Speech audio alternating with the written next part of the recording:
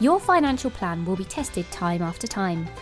You need a plan you know will withstand the test of time. Welcome to the Tempest Podcast with Daniel Pakin, Robert Schlesinger, and the rest of the team from Tempest Financial Group. In this podcast, we help business owners and families create a financial plan rooted in fundamental financial principles. Join us for this journey where we explore time-tested financial, retirement, and tax strategies built to protect, save, and grow through a lifelong relationship. Let the show begin. All right, let's kick it off. Welcome to our audience, to our fifth episode that we are shooting here. So far, we've gone over some of the higher level fundamentals of our financial planning process. We've talked about liability insurance with Michael Silverman as our guest. We talked about the importance of income protection with Pete Heckman and Chris Weber, our Tempest MD specialists. We talked about legal documents and the importance of making sure you have your wills and guardians and all of that selected, especially when you have families. But even if you don't, that stuff is still really, really important. And today we have a special guest, our other partner, Craig Katz, here joining us to really dive into the life insurance conversation and get into that. So I'm going to pass it over to Dan here to give Craig his warm and fuzzy introduction. Yeah, thanks, Rob. All right, big topic today. Life insurance, definitely a big gray area for a lot of people. It's one of those things that if you Google it, you'll see a lot of opinions. There's a lot of thoughts of how much should you have, what are the types. We're gonna take a deep dive into all of that today. And to help us do that is the third partner of Tempest, my good friend, Craig Katz. How you doing, Craig? Hey guys, thanks for finally having me on. And I look forward to the conversation. Appreciate it. Took some convincing. Yeah, just try and stay on track today. Okay, Craig. So I've known Craig for 16 years. It was a friend before he was a partner, but Craig has been doing this for 19 years. We created Tempest together, probably going back 8 or 9 years. I don't even know at this point, 9 years ago. And we built this team out of 17 people. So we're really proud of it. And, you know, it all goes back to me and Craig starting out with the vision of this whole thing. But yep, Craig's been doing this. Craig also 3-time national champion lacrosse, went to Princeton, won 3 national championships. So a fun fact about Craig, he also has a twin. But all right, let's cut to it. Life insurance. We like to start out basic, Craig, and then go a little bit deeper. So let's start out basic. Like, what is life insurance? Yeah, so to me, life insurance is 2 things. The financial answer is that it's a legal contract between a policyholder and an insurance company where the owner pays a premium. And if the insured dies, the life insurance company pays a death benefit to the beneficiary of that contract. More importantly, and I think it encompasses a lot of our approach in our conversations, to me, life insurance is a sign of being financially responsible. Most importantly, a sign of love and stewardship to make sure that your beneficiaries could live the life that you would have provided had you been alive and providing for your family through your income throughout your working years. And I think the 3 of us and all of our clients would agree that the right type of life insurance should and is the backbone and foundation of a sound financial plan. Got it. Good. And I think, you know, when life insurance can do a lot of different things in different situations, but I think the way we talk about it with our clients is really the main purpose of life insurance is to replace income, right? Is to replace the income that would have gone to a family. It's a present day value, which leads me to my next question for Rob. Something that comes up often is, how do you figure out how much life insurance you should have? Yeah, it's a great question, and it comes up in, you know, every client conversation when we're talking about life insurance. And I'll often hear things like, we get it, cost is always in the background, and I don't want to be overinsured. And one of the things we know is it's actually impossible. There's no such thing as being overinsured in really any realm of the insurance world. If you wanted $50 million of life insurance, let's say, and you were willing to pay for it, and you don't qualify for that amount of coverage, an insurance company is not going to give it to you. Again, even if you're willing to pay for it, there's actually formulas here. So, Dan, let's just play this out a little bit here. Let's just say that, you were on your way home from work one day, and you call Nikki, your wife, on your way home, and she asked you to stop at the store because she's had a day and a half with the children. And on your way into that, liquor store, you're probably going for the tequila if that's the case. And you're coming out and you see the 18-wheeler, Budweiser truck, for example, restocking the store, and that Budweiser truck totally wipes you out and you're off the face of the earth. What does Nikki do in that situation? What happens? Was the Budweiser truck driver having a couple of the supply in the back as well? Maybe not. I always thought that was part of the story, but either way, you're gone. Yes. Okay. Well, she's gonna say, I'm suing you. I'm suing you. My husband's gone. He was gonna make X amount of money, and now that's not gonna come to my family. So there's gonna be a big lawsuit. There's gonna be a big lawsuit. And how much do you think Nikki's gonna sue for? Everything she can get. As much as she could get. So when we talk about life insurance with our clients, that's really along the context of how we want them to think about it. And what happens in that situation is, in a lawsuit like that, the two opposing attorneys are going to sit across the table from each other, and they're going to agree on a few things. They're going to agree that Dan was a certain age. I won't reveal your age. And Dan was making a certain amount of money. And they put a formula to that. That formula is called someone's economic or human life value. So if we play this out, let's just use an example here. We'll take Dan out of the equation. Someone that is in their mid-30s, let's say, making $250,000 and was going to work for another 25 years, right, to age 60 in this example. That would be a total of $6,250,000. That's where that lawsuit would start, right? And then there's all the other ancillary things like Dan was a father and a coach and all these other things, right? So that all goes into the equation. But the two facts are the income and the age. And that, to us, when it comes to life insurance, is really what optimal is about. You'll often hear things like a needs-based analysis approach, which is the mortgage is, $787,000, and college is going to cost $432,000, and all of these crooked numbers and all these different events. And if that's the way you determine the amount of life insurance that you ultimately purchase, you're going to be wrong every single time because there's so many variables in that equation, right? So we come from an approach of really what is optimal. And optimal is replacing all of the future dollars that you were going to bring in had you still been here. Great. And I know in the background of this conversation is always cost, right? Because, if life insurance didn't cost anything, how much of it would you want to have? All of it. Of course. But I think that's one of the advantages of when clients work with you and all of us is we understand the importance of this protection, but there are a lot of strategies and ways to keep the cost low to structure life insurance, which is why it's obviously really important to work with an advisor, certainly when it comes to life insurance.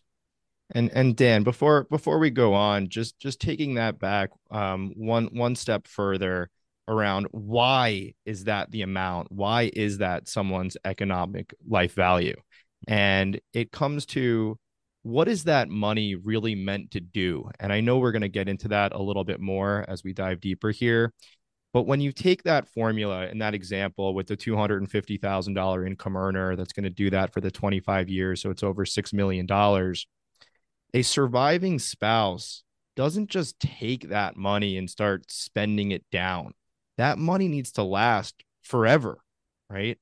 So what people tend to do in that situation, if they've planned properly for this type of event, is they will take that money and conservatively invest it and live off of the interest. So that $6,250,000 that went to the surviving spouse, if you took a 4% conservative interest rate off of that money, it would replace the $250,000 of income a year. And financially, that person has been replaced. That's good. Many people think when there is a life insurance claim, oh, they take that money and it's like just spent down to zero and it goes towards, college and all that. But, really what it's doing, it needs to generate income. It's replacing income, not to mention the surviving spouse. Maybe they're not working now. Maybe they had to take time off and they haven't been able to save for their retirement. So that money is also for their benefit and their retirement and so on. Yeah, I would add correct. the one thing outside of the calculations that's very important to mention is the fact that it just provides freedom and options versus a surviving spouse being forced to make decisions that they otherwise wouldn't want to make, especially in the short term after a death. For example, we've all heard in the field, my spouse is working or she stopped working, but she has her degrees and licenses and she could go back to work, right? Think about the pressure of those decisions that need to be made in that time period where if you think about what you would want to happen, the presence of that delivery or the death benefit gives them options and gives them the ability to decide whether they want to go back to work or when, if not, have to go back to work. And I think that's a very important message. Yeah. And Craig, I'll also hear, oh, he or she will just remarry, right? Like you don't want to be in a situation where you feel forced to remarry so that you can replace that income that is no longer coming in. That's not, that to us is not prudent planning. Yeah, Another, or another one that we laugh at, which we've all heard is, I don't want to leave my wife rich, right? But if you go back to the core of what Rob was saying, you're not leaving her any wealthier than you would have provided to her and your family had you been working. You're just allowing them to live that lifestyle, which tends to be the way that the people that we work with think because they care about their family. and I think to that point also, when people think about life insurance, it's, oh, I'll get hit by a bus and I'll die the next day. It typically doesn't work like that. Oftentimes there's a diagnosis and, it could be 3 years, 4 years with a terminal illness before you pass. We always say the life insurance starts paying out the day you get the diagnosis, because now are you trying more experimental treatment that isn't covered with insurance? Is your spouse now taking off of work to be with the kids more? So all of that gives you the ability, when there's coverage that's coming in that'll be delivered when that awful event occurs. Craig, I know you have had some unfortunate experiences of actually delivering a claim. Can you talk about that? Yeah, so like Dan said, unfortunately, I had two claims just in 2023. The payment of a claim is simply the delivery of the death benefit of the life insurance policy or policies in a tax-free manner to the beneficiary named on the contract. And that beneficiary can choose to either receive that benefit in a lump sum, or there are other options, several options, one of which, just to mention, would be a stream of payments over the course of time. I know we discussed a little bit about what the death benefit needs to do and what optimal looks like, but like we said, traditionally, my clients want to make sure that their family can live the life that they would have lived had the deceased partner or spouse had provided to them over the course of their working years through retirement. My personal claim experience was a close friend. Without getting into the numbers, I could tell you that without the life insurance policy in place, the family would be, forget about the emotional part is hard to get over, but if we could help with the financial side of it, I know without the life insurance that the surviving spouse definitely would have had to sell their house, definitely would have had to make difficult decisions around their children attending the colleges that they were at. And the peace of mind that this provided and the financial security that the life insurance provided allowed them absolutely to maintain the life that they would have lived if death did not occur.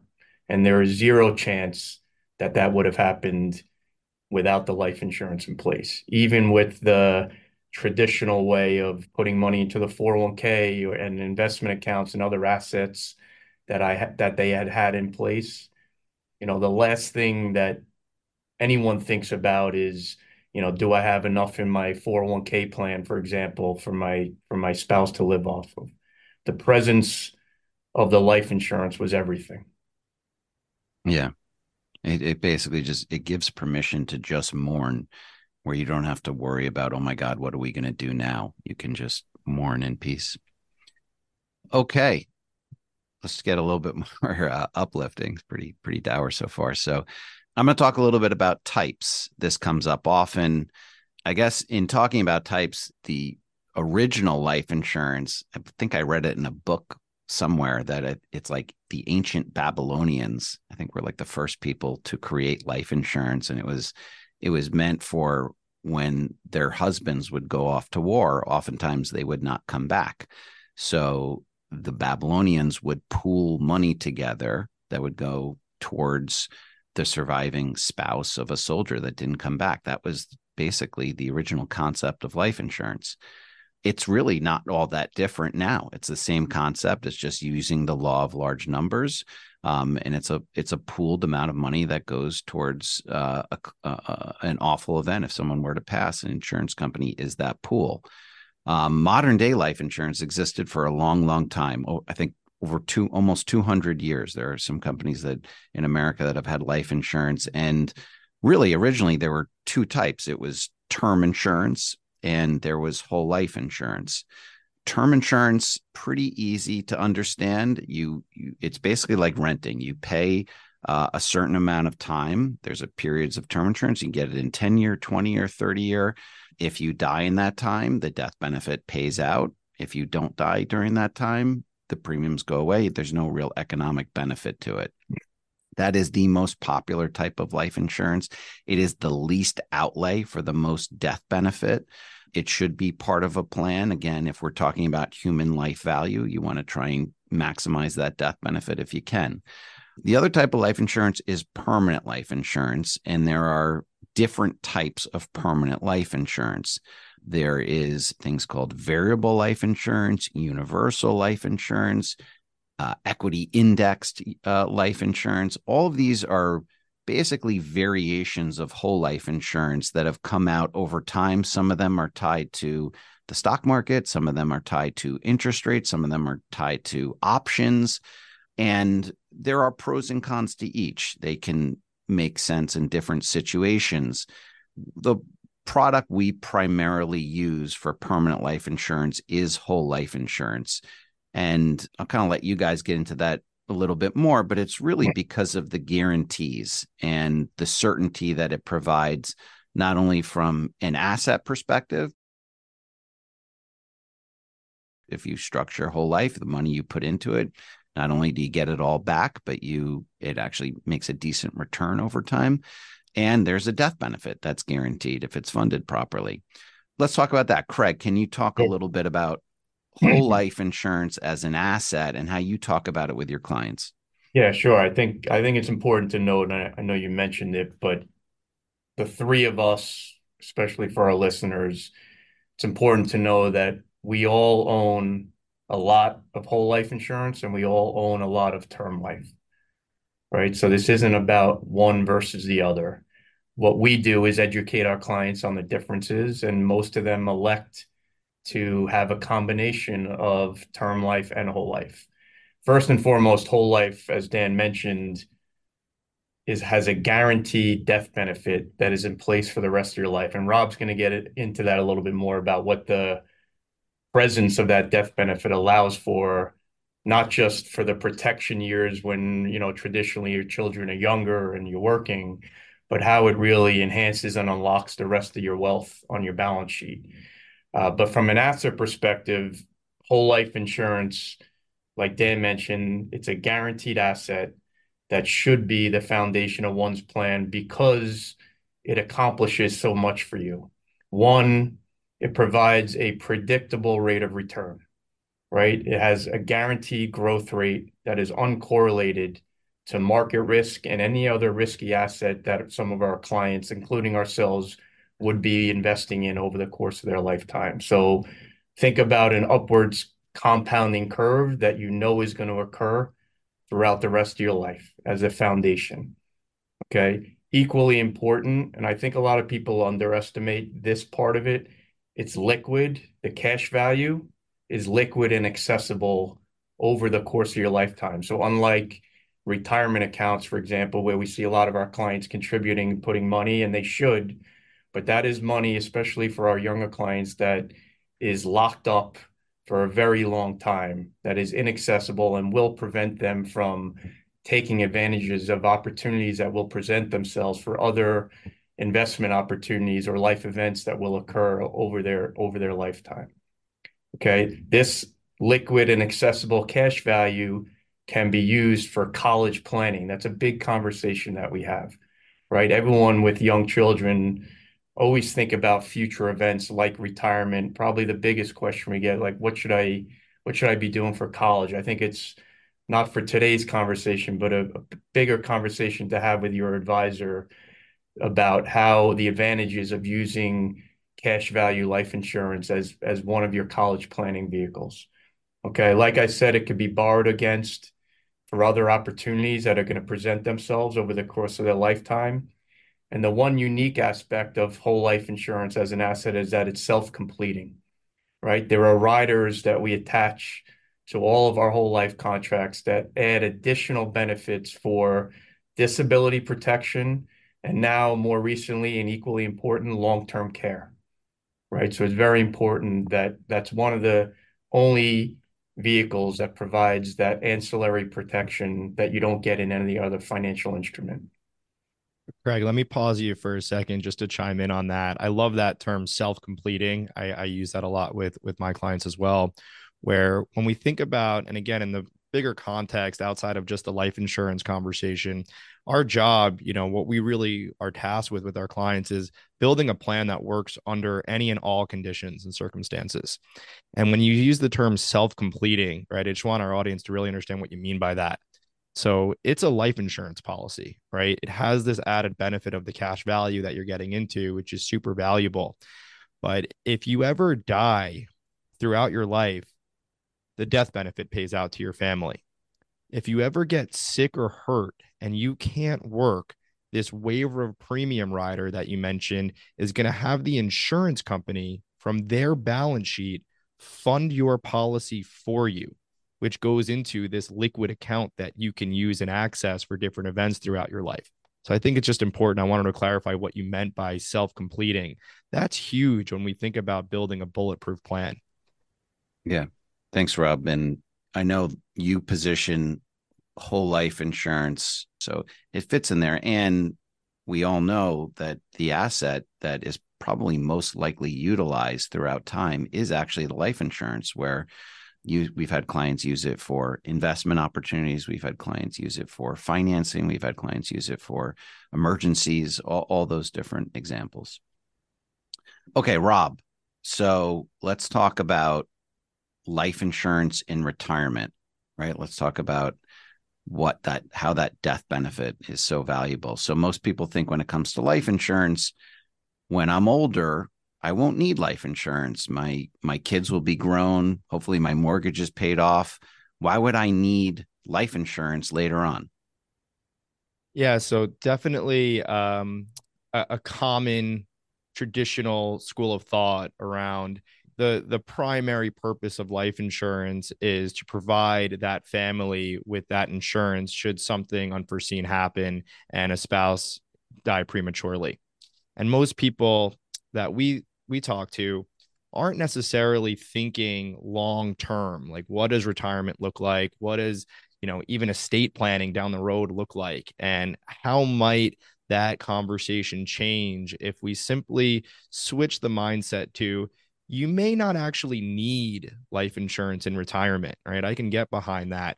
A lot of people think, well, the mortgage should be paid off by then, the kids should all be through school by then, all of these kind of variables that exist. And even if all of those are true, I don't know anybody that hasn't refinanced their mortgage in the last 5 years in this lower interest rate environment that currently doesn't exist anymore, unfortunately. But that 30-year mortgage could turn into a 35-year mortgage if there was a refinance that took place. So all of those are variables. There might actually still be a need for life insurance beyond the age of 60 or 65. But let's just, put that aside for now and transition the conversation to, why might you want it? Why might someone want to enter retirement knowing that an insurance company is on the hook to pay millions of income tax-free dollars to a family whenever it is they pass? How can that change things? So to make this relevant to our listeners, just going to go through an example that I share with clients all the time. And Dan, I'll use you again, if that's okay. And this is going to be a little awkward since we're partners, but I'm going to pretend for a moment to be your boss. Okay. And I'm going to call you into my office. Okay. Really, it's December 12th. We're shooting this episode, and you've had a great year, right? Really, really happy with the work that you've done, your performance. And because of that, I want to reward you. I want to give you a substantial bonus that's going to hit your account on December 31st. It's literally sitting in escrow. Let's call it $1 million. Okay. Sitting in escrow, waiting to hit your account on the 31st of December. So call it 2 weeks or so, right? And this, there's nothing that could get in the way of this happening. And you're really happy about it, right? You go home, you tell your wife, and maybe you guys were booking some trip, right? And you're looking at flights and hotels. Knowing that $1 million is coming in, would you change any of those decisions that you're making? How might that impact it? Vegas, maybe? Yeah, no, it's going to be a nicer vacation. We're going to spend a little bit more. We're going to, indulge a little bit more than we would have. Right. So, and oftentimes I'll hear, well, I'm not really someone that's going to spend money until I really have it. This is real. This is happening. This is a contract, right? And maybe it's first class tickets. Maybe it's staying at the Four Seasons, whatever that looks like for you. What happens is that future promise that I'm making to you, that future delivery of cash, it becomes alive to you today. It becomes real to you today before it actually happens. And that's really what permanent life insurance does in a retirement plan. That future promise of, in this case, millions of dollars that arrives at your death, it changes some of the decisions you could make in retirement. We refer to this as permission slip. It gives you the permission to spend your other assets with a lot more freedom and a lot less worry and more certainty throughout the course of your life. So just as an example, there's a lot of different variations of this. But what a lot of retirees are forced to do in retirement is take the accumulation of their assets, invest it conservatively, and live off of the interest of it. With this type of strategy that involves permanent life insurance, you have the permission to not just live off of the interest, but actually spend that money down and have a much greater retirement income, knowing that it will all get replaced. So knowing that guarantee of knowing that money is going to come in can completely change the way you spend and treat your other assets. Whereas you couldn't do those things if you didn't have that promise of that death benefit. That's exactly right. So it allows you to spend more. It allows you to gift more. It allows you to prepare for estate planning, all of those things. Mm-hmm. Yeah, it also allows you to combat a lot of the unknowns that will present themselves, right? Yeah. Such as market returns, inflation, unexpected costs. A family emergency, your child needs money for something, all those things, a medical procedure that isn't covered, all that. I've always heard, Rob kind of alluded to it, but I've always heard, and I love the message of like the minute you don't need the life insurance anymore, it becomes more valuable to you and your family because of what Rob just talked about, right? The ability to unlock, consume, and enjoy your assets, knowing that you have that asset there to replenish all the other money that you should be enjoying in retirement. Yep. So let me ask you guys this. What are some of the rebuttals? Like, what are the reasons that people don't do this? What are some of the arguments that you hear against not doing permanent life insurance? Yeah, it's a good question, Dan. And I think that the important thing is that whole life insurance has to be implemented in the context of someone's overall plan. And there's typically a lack of education that goes into the utility of life insurance. I'd say like the two biggest rebuttals that are out there that I come across are rate of return of cash value life insurance. Why put money into this life insurance contract when you can get a better rate of return in the market, for example? That's true. You probably can and should get a better rate of return in the market for your clients. We certainly do for ours, but I've never come across a client that wants 100% of their plan in the market. We talk a lot about promise-based assets and risk-based assets, and whole life insurance falls into the promise-based assets, which should be a part of someone's overall allocation. So I think that's one big point to hit on that people need to really understand. Yeah, I agree 100%. I think the I know doing this almost 20 years and having evidence of it that the presence of both permanent whole life insurance and a proper investment strategy makes someone's financial plan stronger than just having one or the other. And unfortunately, I think there's a lot of misinformation out there or a lot of guidance from other advisors that will talk about, doing better here versus there, right? Yeah, I it's mean, it's balance. It's about balance, it's right? all So about it's all about my approach with my clients is all about balance, finding the right balance between the two and knowing them and how they work together will enhance your financial strategy and plan versus just having one versus the other. and we're going to touch on that a little bit more when we get to our investment approach and strategy. The other one, Dan, that I'll bring up briefly because we're going to get into this more later on is the people saying I won't need life insurance in retirement, right? So we're going to touch on that later on in the permission slip conversation where that might be true. But when we think about the value of having permanent death benefit throughout retirement and what that does and allows and unlocks in retirement, we look at that a lot, right? Really having our clients understand what that looks like and how that impacts things. Yeah, Yeah. I think it's also important to note that, if the cash flow isn't there, right? It's not whole life insurance is not and should not be recommended to everyone, right? It's not for people that can't find the cash flow or have the cash flow to pay the premiums, right? That's where term life insurance would be the perfect fit. But when recommended, like you said, Rob, within a macro view of someone's plan, with some thought behind it, right? That's where it's the right fit. A lot of the financial advice that comes out there, there are different philosophies and approaches, and a lot of that approach is based on the investment dominant approach where it's really market driven and there really isn't a good understanding of life insurance in that approach. And oftentimes it's just get the cheapest stuff you can get and let the market do what it does. And the benefit of working with us is obviously we do have a good understanding of investments and how to grow your wealth in that area, but we also have a very good understanding of insurance and the benefits that insurance can have in a plan. And we're able to educate our clients with understanding how that fits into a plan. And that results in then typically doing it. So again, when working with somebody, really important to take that macro approach where you're understanding investments and you're understanding the protection components. Great. Rob, what is entailed in getting life insurance? How does someone get life insurance?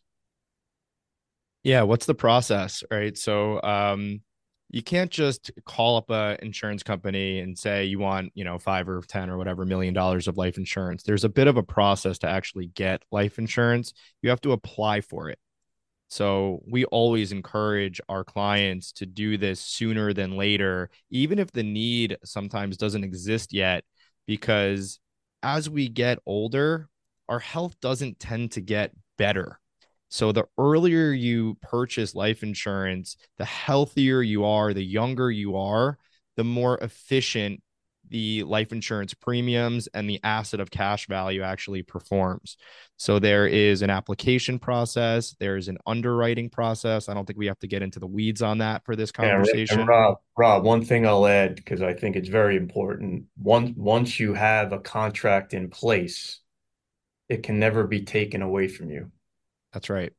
That's right? right. So, like when you think about the younger clients, for example, who end up moving forward, or anyone, right? There's a reason why there's this underwriting might be a little bit, on paper more difficult than you would think than just checking a box, right? They have to do their due diligence, but once they make an offer to you and you accept that contract, even if something changed the day after you sign the contract, they can never take that contract/policy away from you, which is huge. Mm-hmm. So you were saying, Rob, you have to apply for it. What's entailed with applying for it? What is? So yeah, I think we touched on it. It's really just an application. You apply with an insurance company, you fill out an application, and depending on how much life insurance you want to get, there could be a medical exam that you have to take. So, we send an examiner to your home. It's just like a physical exam. You pee in a cup, take your blood, ask you some medical questions. And it could take a little while to get an approval. It could take 4, 6, 8 weeks in some cases to get approved for life insurance. So what we typically do, the way we work with our Sometimes clients, a lot longer. so yeah, sure, we've all seen that. So what we'll typically do with our clients is we identify that there is some need for life insurance, and we're going to figure out what that looks like, what the types are, what the amounts are. We're going to have conversations about that while the underwriting is going on. So as soon as that offer, that approval that Craig alluded to comes in, we're ready to go and we could implement this, and then you're locked in. So the insurance company has to medically underwrite you to qualify for this. And then based on that, you get a health rating, right? It'll be like preferred plus, standard, all those. That health rating in conjunction with your age, your sex, the amount of insurance, the type of insurance is ultimately what determines what the premium will be. That's right. Got it. Okay. And I can personally tell you, just last month, seems to be the theme here, I had 2 clients, one who developed a congenital heart disease issue, and another one who's a female who was diagnosed with breast cancer. So you will lose your insurability one day. Everybody loses their insurability. It is not something you can always get. And unfortunately for these people, they can't get life insurance now moving forward. So the time to get life insurance is when you don't need it, right? That's the proper time to get it. Okay, want to finish up with a couple other life insurance topics before we're done here. Craig, something that comes up sometimes is, should I own life insurance in a trust? Can you talk about that? Yeah, so I'll start with a little disclosure that that decision should be made in conjunction with us and an estate planning attorney giving professional advice. But our general thought would be to share the advantages and disadvantages of using, typically when you talk about life insurance and trust work, the term irrevocable life insurance trust comes to the surface. Very simply, an irrevocable life insurance trust is a separate entity with its own tax ID that an individual or family can create. The advantage of that and the advantage of owning a life insurance policy inside of an irrevocable life insurance trust is that ultimately, when the death benefit gets paid, it is now owned by that asset is owned by the trust and not by you. So it would not be calculated or included in your overall estate when that calculation occurs upon the death of the second spouse. So it is a valuable and popular estate planning tool that's often talked about. I think it's also important to talk about the disadvantage of a trust for clients is that, we've talked a lot in this podcast and with our clients about the utilization and the advantages of that liquid asset, which is the cash value of a permanent whole life insurance policy. One of the things to be aware of is that owning life insurance in an irrevocable trust may restrict the ability for you to use that cash for other reasons over the course of your lifetime that we've discussed: college planning, other investment opportunities, real estate, et cetera. So it's just important for everyone to keep in mind the pros and the cons of using an irrevocable trust when doing their life insurance planning. Yeah. And there are workarounds through that too, right? As far as access goes. I think the important theme here is to have good professionals around you, right? And really make sure you understand what you're doing, how you're structured, how you're positioned. But yeah, that's good info.